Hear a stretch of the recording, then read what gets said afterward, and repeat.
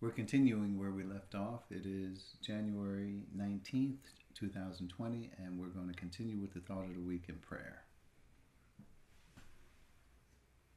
Okay, here is the thought of the week, and the verse that we're going to be looking at today is from John chapter 14, verse 10. Don't you believe that I am in the Father, and that the Father is in me?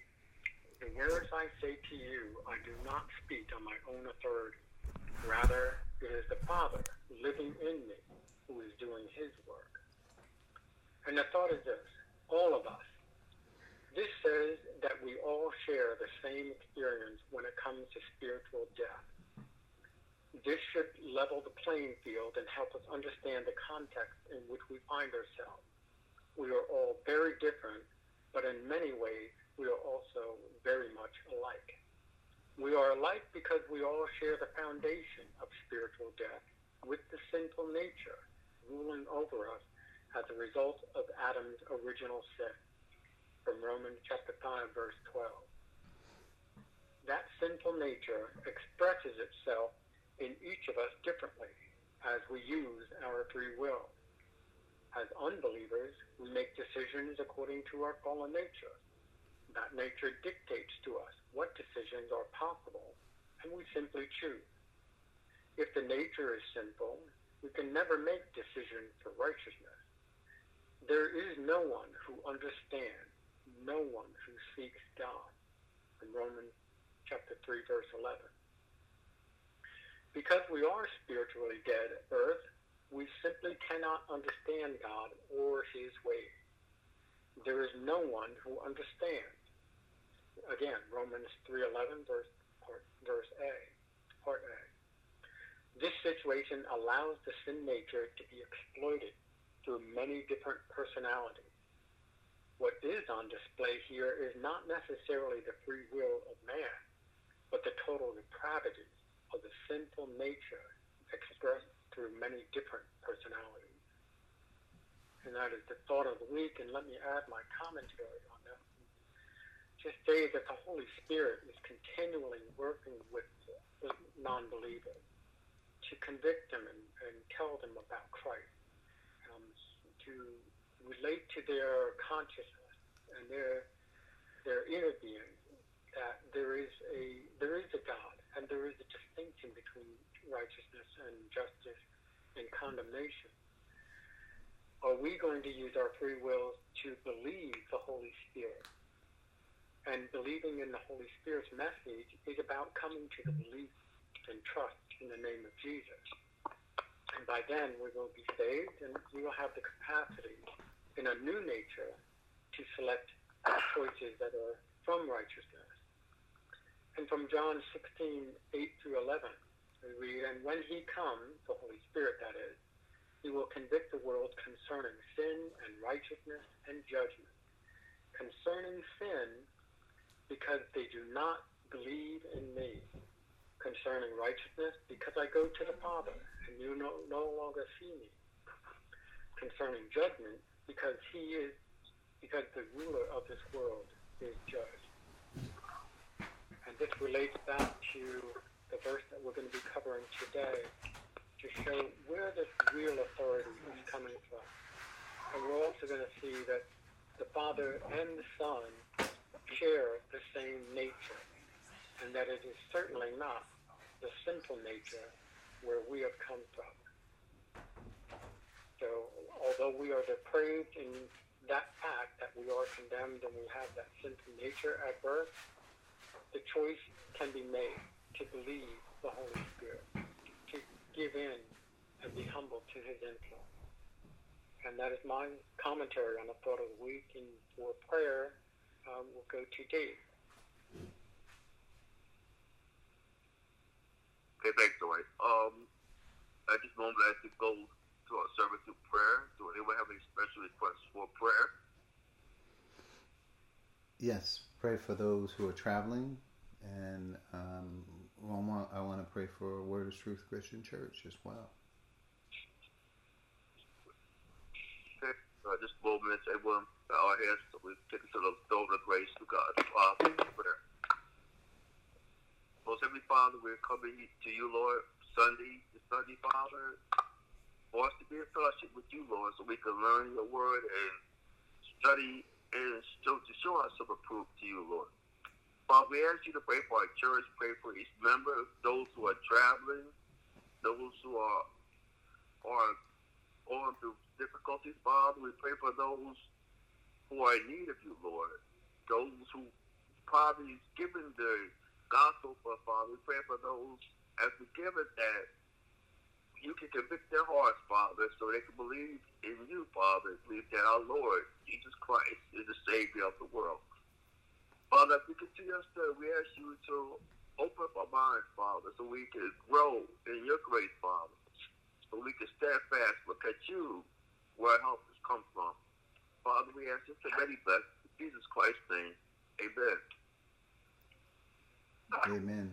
Thank you, Dave and Dwight. And we're going to continue where we left off with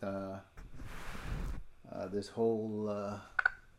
this is now a 3-part series in this verse, John chapter 14:10. I think once we nail down a few things, we will be able to move quicker, but there would be some understandings that we need to make sure we have.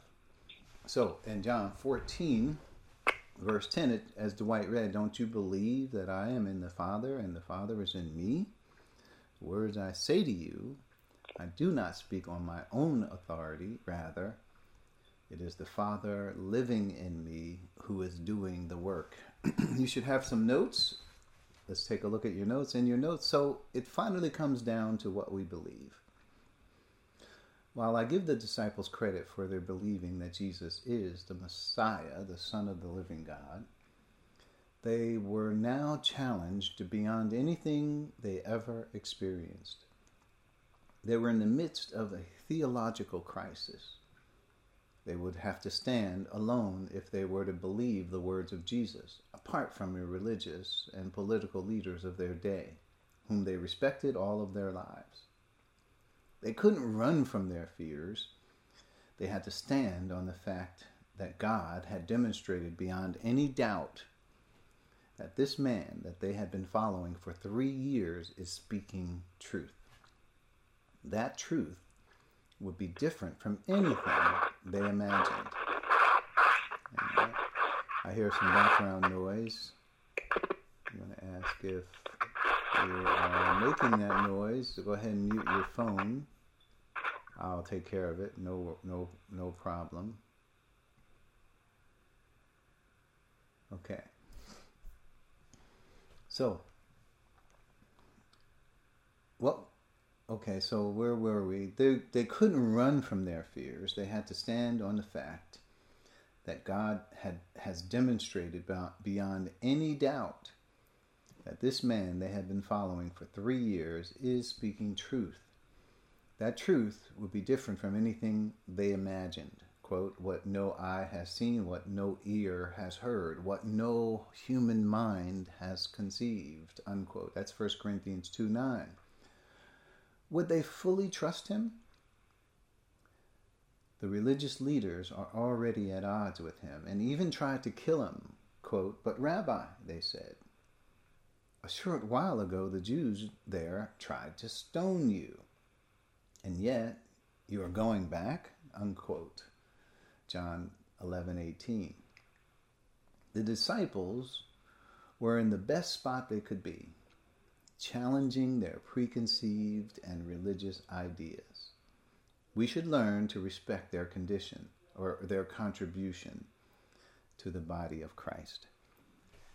So, remember, the apostles are part of our foundation. The apostles, prophets, and Jesus Christ as the chief cornerstone. That's our foundation. So for them to be in our foundation means they have significant contribution and leadership in the church. It's amazing to think about this from our perspective, but when we're seeing it from theirs, hey, many of them were in the valley of decision.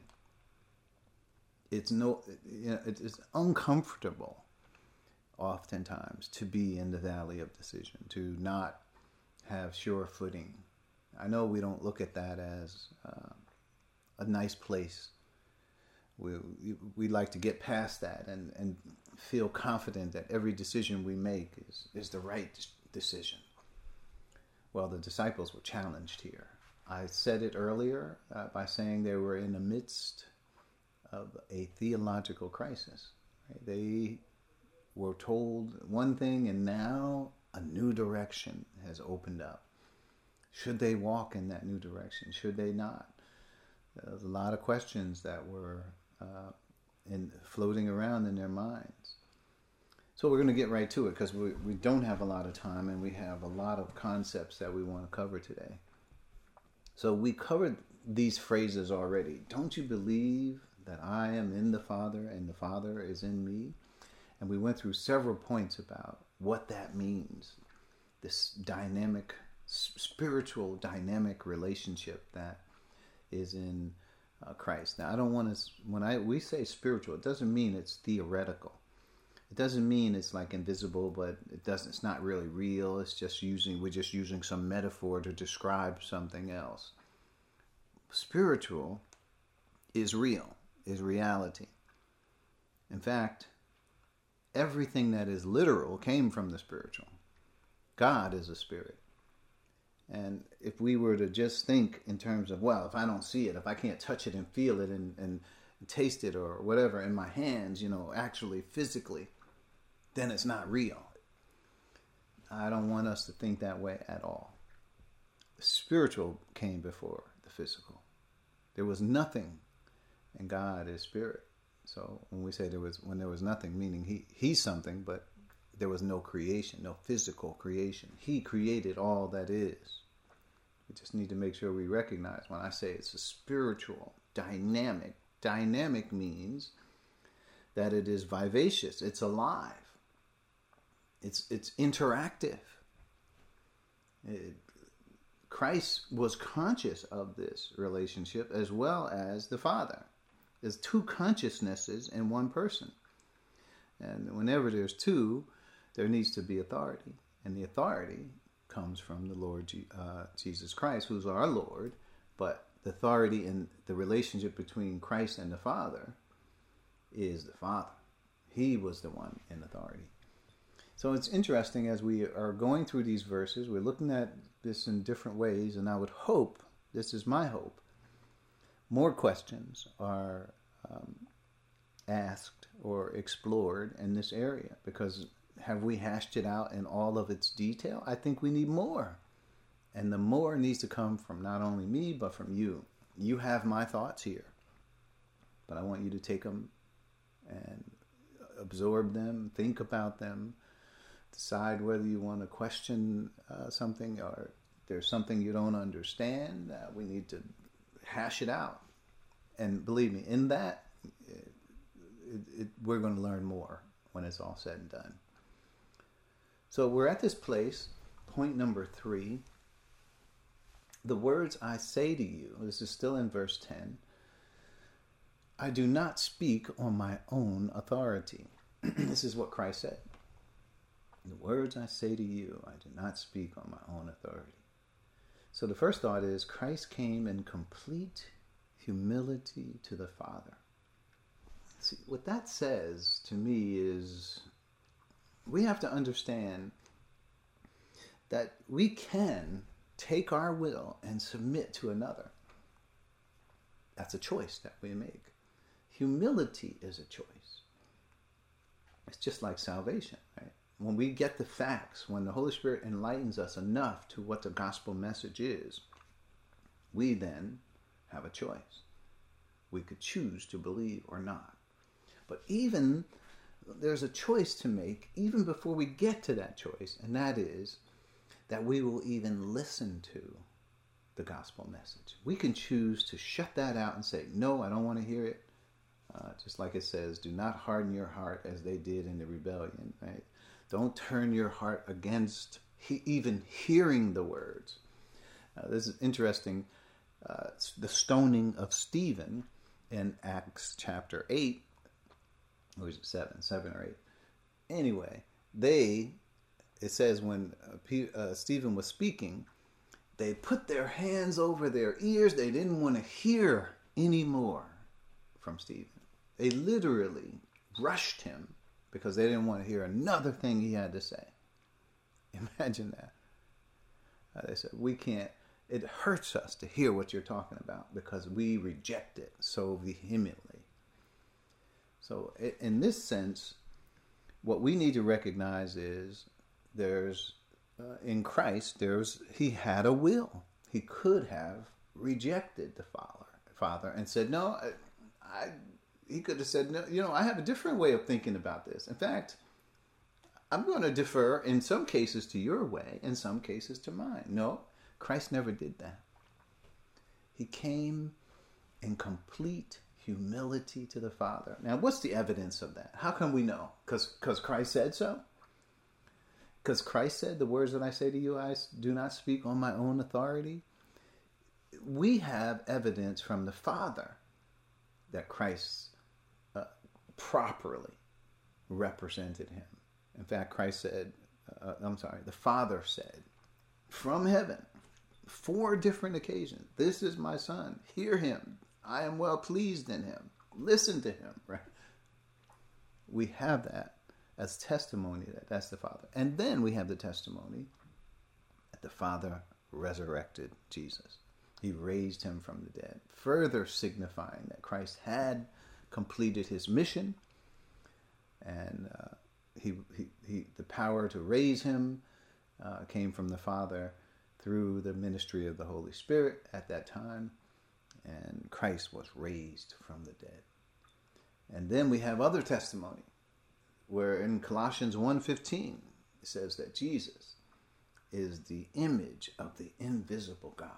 We have Hebrews chapter 1, verses 1 through 3. Christ is the exact representation of his being. Christ completes the Father in every way. If you want to know who the Father is, look at Christ. You can't see the Father, but in Christ you now have physicality for the Father to manifest, to express himself. And we're going to get to that more. But I just want to stop for a minute and realize that Christ submitted to the authority of the Father. How did he do it? In complete humility. Now, it's not true for us, because we have to renew our minds. That means we have our own will, we have our own way of thinking about things and how things should be and what truth is. And then God has his way. Hence, God says, I saved your soul, but now we need to renew your mind. That means you have to be transformed. So that part has to be ongoing for us. It's not something that we just submit to and then all of a sudden, whatever happens, I'm going to submit to God. No. Transformation process is often painful. We are often delusional about or deluded about what truth is.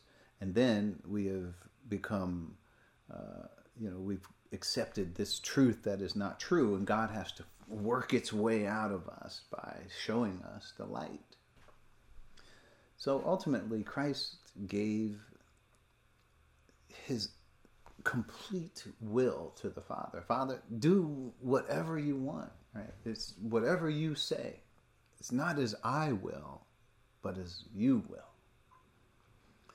So that's one thing we have to understand, that Christ literally did that. He made a decision to submit in humility to the Father. Our verse I always quoted in John chapter 14, he said, the world must learn that I love the Father and I do exactly as the Father has commanded me. So so we have it not only from Christ's own words, but we have the testimony from the Father and from the other apostles who also testified to this understanding that Jesus is the exact representation of the Father. That's what we get from being having the humility, is that Father is in Jesus. And if we have humility, Jesus will be the authority, and he will be the one who manifests in us or is present. Point B, let's keep going. This happens automatically, but it needed to be pointed out for the sake of the disciples. But my point here, and point B, is that Christ didn't have to tell the disciples this. For Christ, this was what was happening automatically. Not automatically meaning he didn't make a decision, but automatically meaning he made the decision, and this is literally what was happening in his soul. So you could question that. You could say, how does that work, Christ? And he looks like he's going to tell us. He's going to give us information on how that works. But he didn't have to. He could have said, this is what the Father said, simply put. But Jesus is telling you how it works. He's breaking it down. He says, look, the words that I'm telling you right now I'm not telling you this on my own authority. I'm telling you this on the Father's authority. He's the one who's in control. So this is so you know. So Jesus said to them, not only have you seen the Father, but you know the Father. And they were like, wait a minute. Only one we know is you, Jesus. How can we know the Father? Show us the Father. Then we'll be satisfied. So Jesus is saying to them, have anyone who has seen me has seen the Father. How can you say, show us the Father? That would be to say that you and the Father Jesus is not doing a good job. Jesus is not representing the Father well. Because if he is, that means he's in complete humility toward the Father, and the Father is able to manifest. So without even knowing it, the disciples knew the Father. It was the Father they were getting to know. It was the teaching was all his, and was his authority that under which these circumstances that they were learning this information. It's all about the Father's plan. So it happened, it was just pointed out for the sake of the disciples. And guess who else it's pointed out for the sake of us, who are on this other side now of Pentecost, where Jesus says these things are going to now happen to you.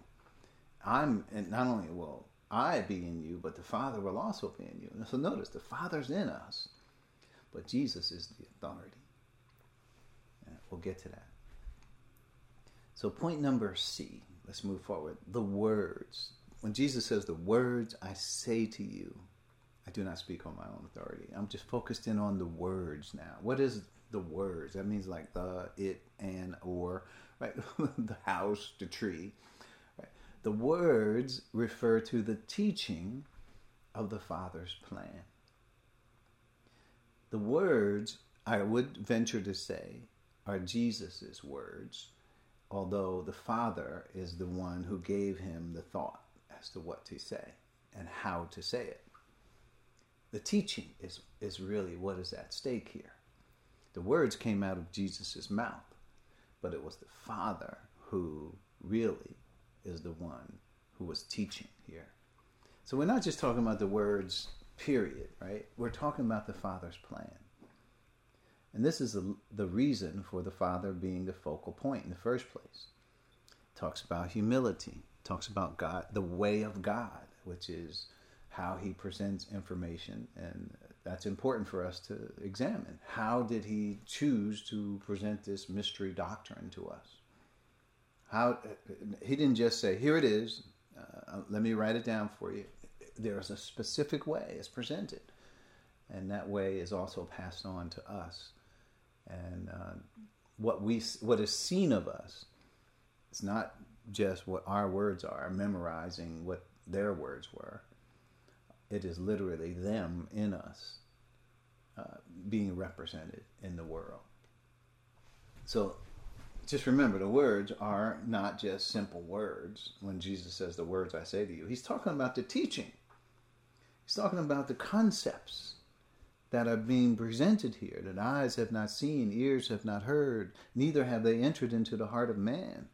He's talking about the wisdom that was destined for our glory before time began.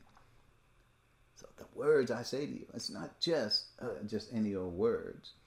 It's talking about the special teaching that was foreign to the disciples' ears, that caused the disciples' brows to wrinkle up and to ask questions. What is this? We don't know the way. How can we know the way? We don't know what you're talking about. You're going away? What are you talking about?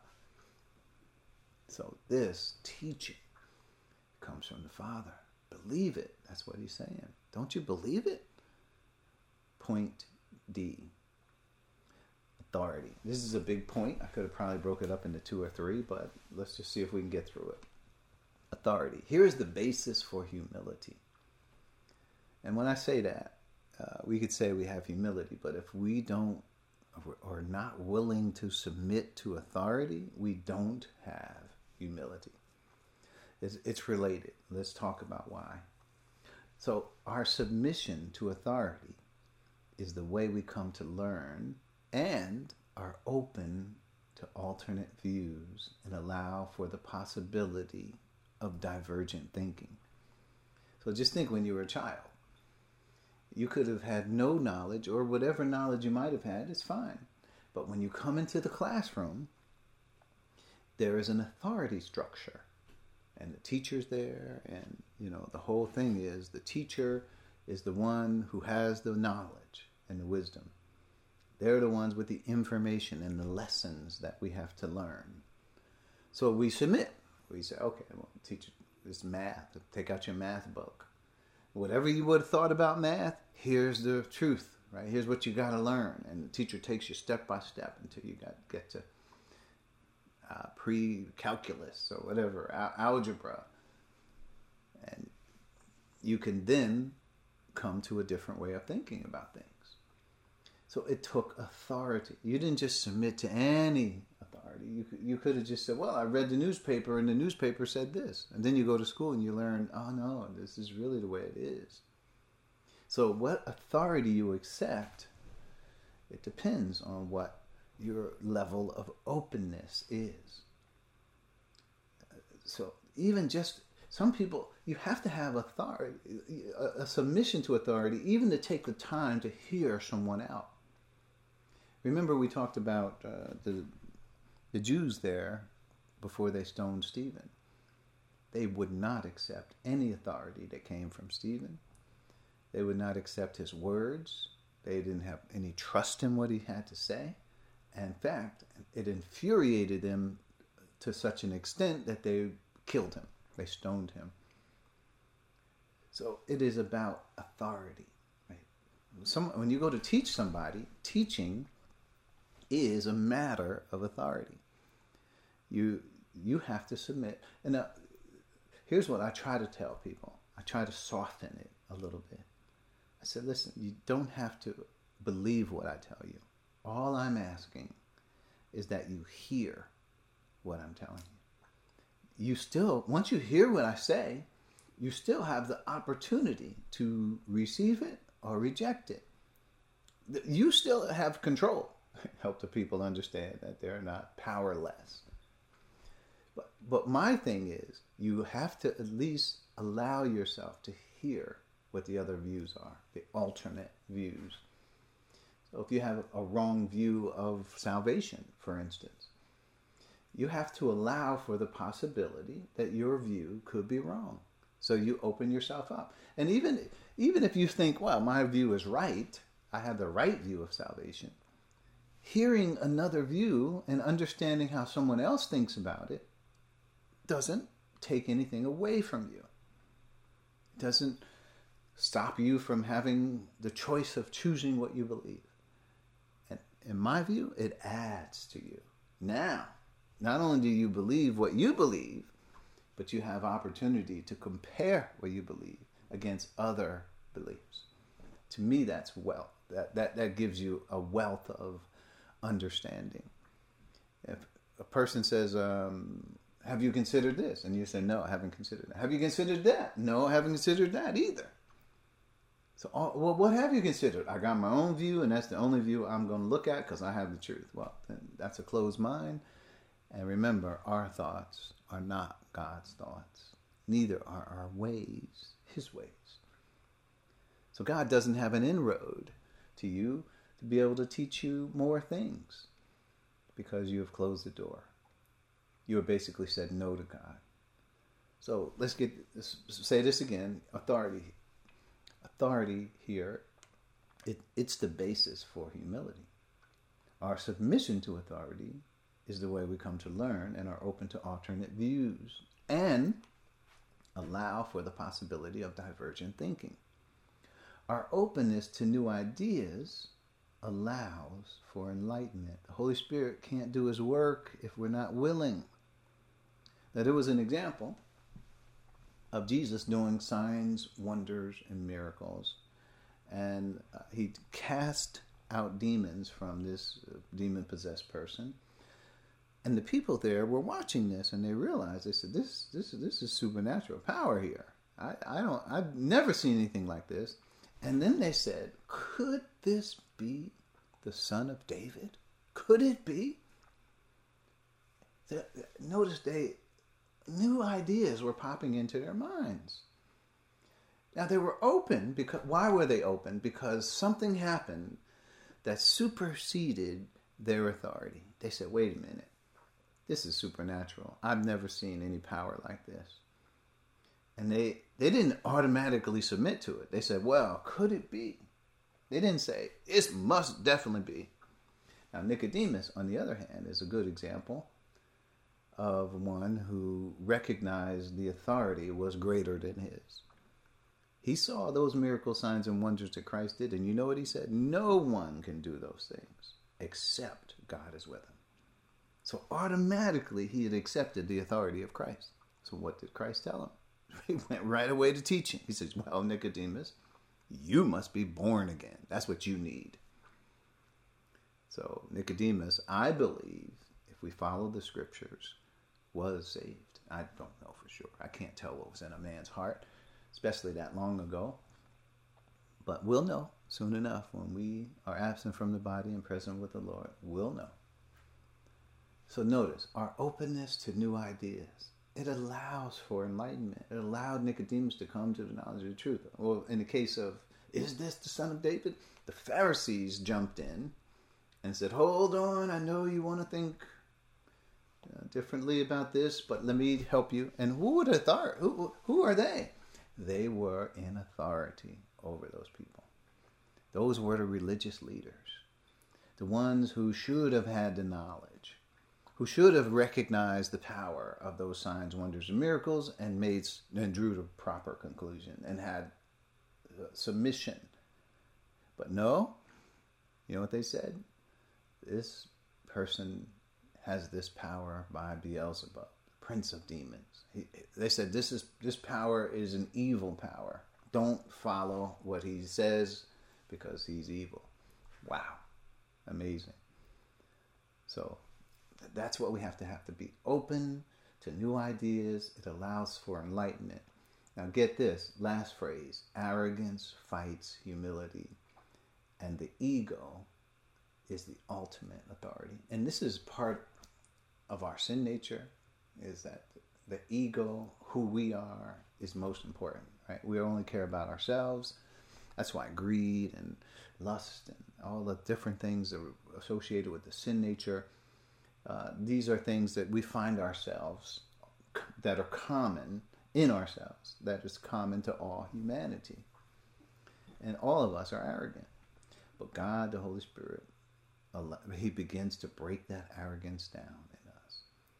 And we are able then to see the truth, right? The gospel. That doesn't mean just because we see it, that we trust in it. If we resist it and refuse it, like an example I already gave, we shall not see life, and the wrath of God will remain on us. Doesn't mean that's our last opportunity. It just means that we stay in the position that we were in. We don't. We are not born again and are able to see additional things. Arrogance fights. The ego is, everything is about us. And I see that so much in Christian world today. And people, a lot of ministries are all about the person, right? It's all about your best life, what God is going to give you. You're blessed, and you have this, and you have that. God will do this for you. And people sit back and grin and think, yeah, that's what I want. I want it all for me. Me. And yet, that is the wrong attitude. We shouldn't be. It's not about us. It's about the plan of God. It's about even if you think about the plan of God for salvation. I mean, God wants us to be saved. How do we do it? We can't do it the way we think salvation should happen. It has to be on God's terms, and so forth and so on. So ego has to die. And God, humility. So our humility is toward the Scriptures. The Scriptures have the testimony of the Word of God. Our arrogance can fight that and say, "No, it's just a book. What are we worried about?" Well, that book has been demonstrated. Those signs, wonders, and miracles, we're talking about the witnesses of those things. God has transmitted this book and preserved it for us in this day. We trust that this book has truth of God, and we submit to it. That's our humility. We listen to what it says. We're open to the ideas that it presents to us. This point D is important. I just want to stop and pause and say that to make sure that everybody understands this point, because we all are in a position often of teaching others. So we don't want to get into fights with their ego about who's right and wrong. Remember, our authority comes from the Word and ultimately God. We say this is the Word of God. So we're going to keep going. The words I say to you, I do not speak on my own authority. Right? Rather, it is the Father living in me. So we'll go over a couple points here, and then we'll close. A contrast, and this is rather, it is the Father living in me. That's a contrast. It's like saying, but. The Father is living in me. It brings, whenever there's a contrast, it brings important information to the table that we need to make sure we consider. The disciples were not considering this information. They were looking at this Christ just out of this rogue person saying this. That's what they're saying. They're saying, everybody else believes that, but you're saying this? Why should we believe you? In essence, their questions led Christ to this thought. And Christ is responding with, don't you believe? Believe me when I tell you this is so. So you ought to sit up and take notice. Christ is given an explanation as to why he's saying the things that he's saying. So whenever there's a contrast, you have heard it said this, but I say to you this. I know what it says over here. I need to take notice of what Christ is now telling me. Now, I could say, well, I know what it says over here, therefore, that's truth, and I'm not moving from that. But if you have humility toward Christ, if you recognize that the Father is living in him and doing the work, then you may be open to hearing what Christ is saying. Once you're open to hearing what he's saying, you then may place your trust in him. Just like you believe in God, believe also in me. Believe it, there is no contradiction in what Christ brought. It is just addition, not contradiction, addition. So sit up and take notice. Pay attention, because what comes may be an opportunity for learning. Point B, for Jesus to point out this fact, it is important to note that he is signaling the importance of the plan and his mission. So if he's saying this he stops, and he could have just dismissed him. Remember, he's the Lord. I mean, what we get from him is a different lordship, right? It is one that is open. Well, the kings of the earth, and they lord over people. You don't get to ask questions like this or get answers in detail. You can ask all the questions you want. Doesn't mean you're going to get any answers. Jesus gives answers. He's pointing these things out. It's the Father living in me. I didn't have to tell you that, but it is. It's the Father living in me. That's what he's saying. That's doing the work. And when he opens that up by saying doing the work, he's linking not just the new things that he's teaching. He's linking that to the works that he does. Right? You've seen me do miraculous signs, wonders, and miracles. Man, you guys have been with me the whole time. You've seen everything that I've done. There's nothing. I haven't hid anything from you. And I want you to link all of that, those works, with the things, the new things that I'm telling you now. And I need you to believe it. We could fast forward, and I can tell you, the disciples did believe it. They came to be the foundation of the church, just as the prophets that Jesus gave also are commissioned, as well as himself as the chief cornerstone. So, pointing out this fact, it's important to note he is signaling the importance of his plan and his mission. Right? His mission is not just what the disciples think. His mission is this. Let me explain to you what my mission is. There's a plan. I know you have different thoughts about it. I get it. But now I need you to trust God. Just like you trust God, trust me in the same manner. Was it a big ask of Jesus for all of this? Absolutely. But the disciples had help. The Holy Spirit was also there, urging them to believe the words of Jesus and the Father. Point number C in our outline here. So it seems like when I read this last part, it seems like he should have said, and this is just me saying this in my head, it is the Father speaking through me. But notice, it is the Father living in me. The signs, the wonders, the miracles are meant to help with the supernatural understanding. So, yes, it was a big ask. And Jesus is saying, just as I said before, it's the signs, wonders, and miracles that should help you come to the understanding, the proper understanding here. And I like that verse in 1 Corinthians chapter 2 where it says that Paul did not come with eloquence of speech and great auditory skills when he came to the Corinthians. He came in great weakness and fear and trembling. And he says, my words were not all those other things. It was just weakness. I didn't come to you, but I came to you in the power. Right? And they were able to see the signs, the wonders, the miracles that were displayed in the apostles. And that, Paul says, I don't want your faith to rest in those other things. I want your faith to rest in these things, the power. Right? What does that say? It says, I recognize there's authority over me, and I submit to that.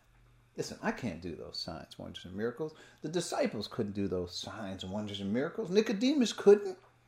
Right? Those people who saw the demons casted, they couldn't do those signs, wonders, and miracles. It was beyond them. It was a power greater than them. And all they had to do was submit to the authority.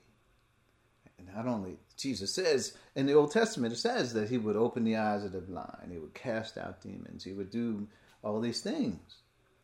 So it was appropriate for them. There was a context for this.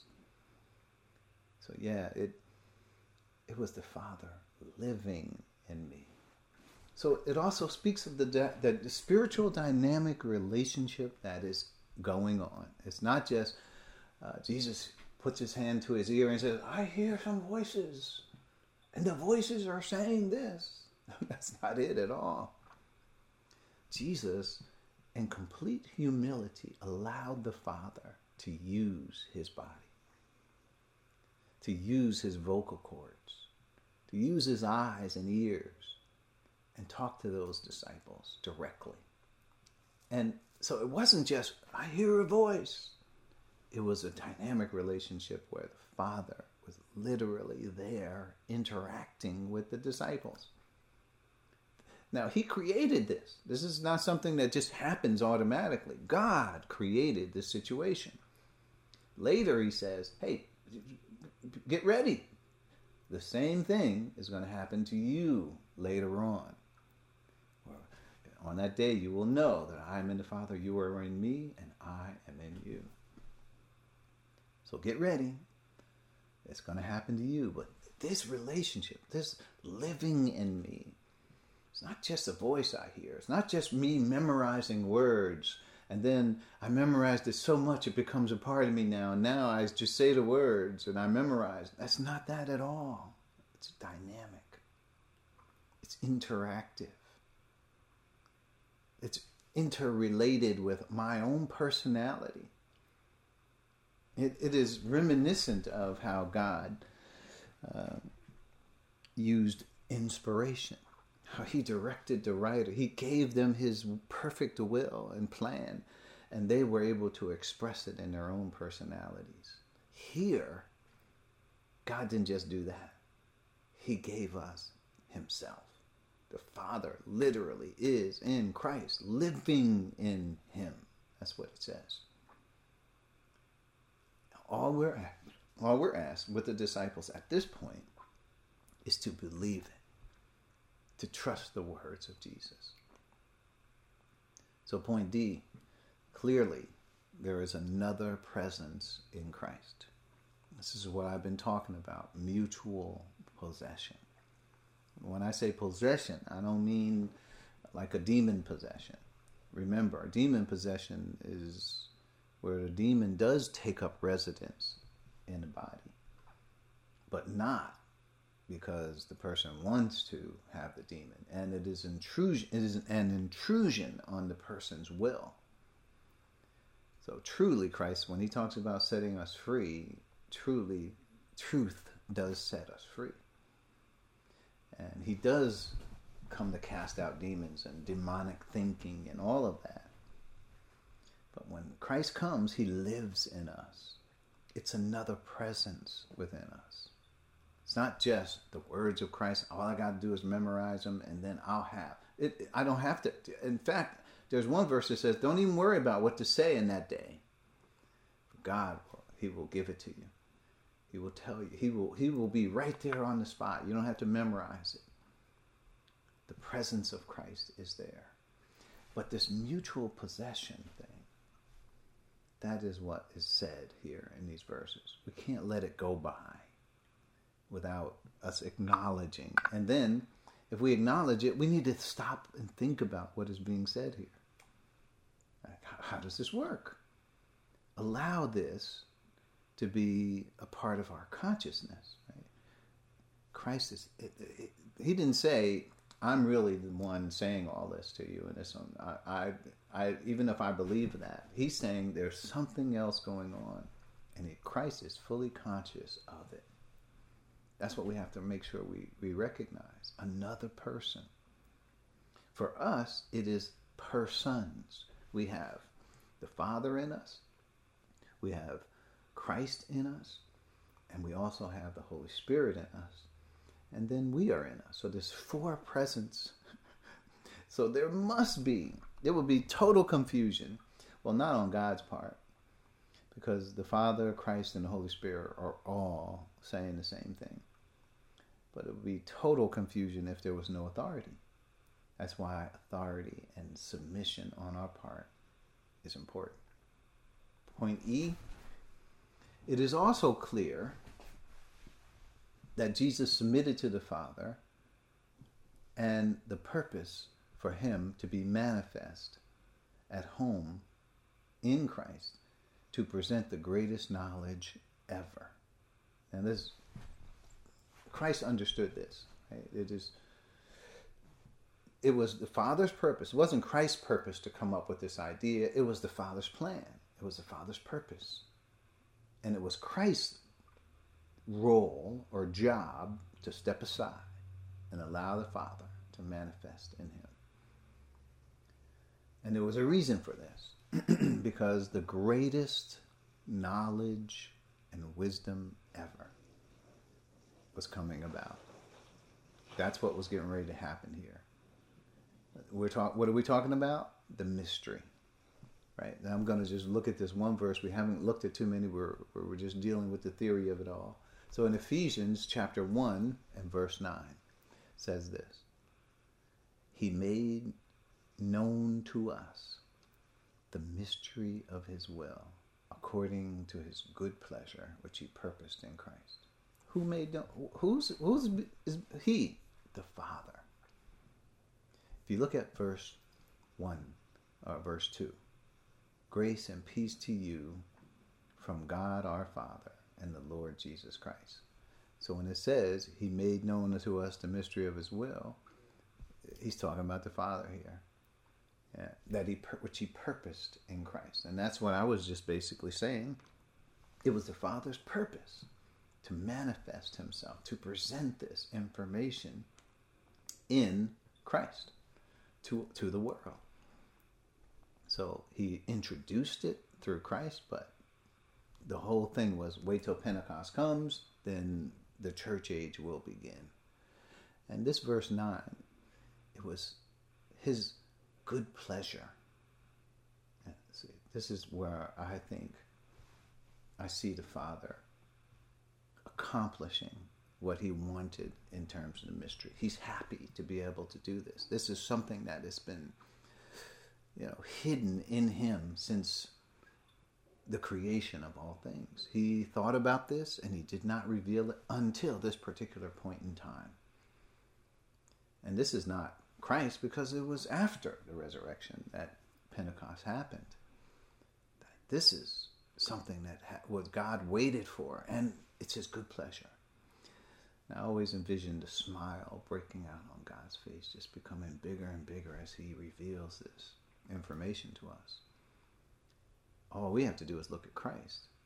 The Father set up this system of communication that is most personal and most intimate. It's not just, as I said, we just memorize it. We just listen to the law. We put these things, put the law wherever it is, on doorposts. So wherever we're going out, we see the law. We're coming in, we see the law. They had all kind of ways under the Mosaic law to just keep reminding them, hey, by the way, this is what God's will is. Well, God came up with a way that was so personal, so intimate, that we can interact personally with the Father. So the last point is point F. Isn't it interesting that the Father shows up personally for this presentation? He didn't leave it just to say, okay, Christ, I want you to go down there and I want you to tell him this. I want you to tell him about my plan. You know what the Father said? No, Christ, listen, I'm going to tell him. And I'm going to use you to do it. And Christ said, okay, you go ahead, use me. Not my will, but your will. I love the Father, meaning I love the Father's plan. I love what he brings. So I do exactly as the Father has commanded me. So the Father gets the drive. He didn't say, Christ, you drive, I'll just tell you where to go. Father's driving. And we're seeing the Father. Do you believe it, is the question. That was what Jesus said at the beginning of this verse. Don't you believe? I'm asking you at the end of what we just discussed. Do you believe it? Can you believe that this happened? And that this is the foundation of our spiritual life in this age? Don't you believe it? Do you believe this? These are the words that the disciples were challenged with. They were in the valley of decision. They were trying to figure, this is not something we've had before. Is this something we should be believing and trusting in? Wow, these miracles, the signs and wonders. I don't know if we cannot believe this information. But yet, they had a choice. And they believed it. What will we do with this information? Do we believe it? Let's bow our heads. We'll talk more about this next week, where Jesus continues with the thought, believe me when I say, I am in the Father, and the Father is in me. Thank you, Father, for this time we've had together. We pray for wisdom and knowledge as we approach these most important themes, the understanding you've given us, the words of Scripture that are very clear. We want to believe them, and we want to trust you. We thank you for the calling us from eternity past, choosing us in Christ so that we are walking, living, and breathing now. Thank you for those in this church. This is a platform for us to be able to speak these things. We pray for wisdom as we go out in the world. whether we're witnessing the gospel or whether we're able to speak about the full knowledge of the truth. It's in Christ's name, all this we ask. Amen. Amen.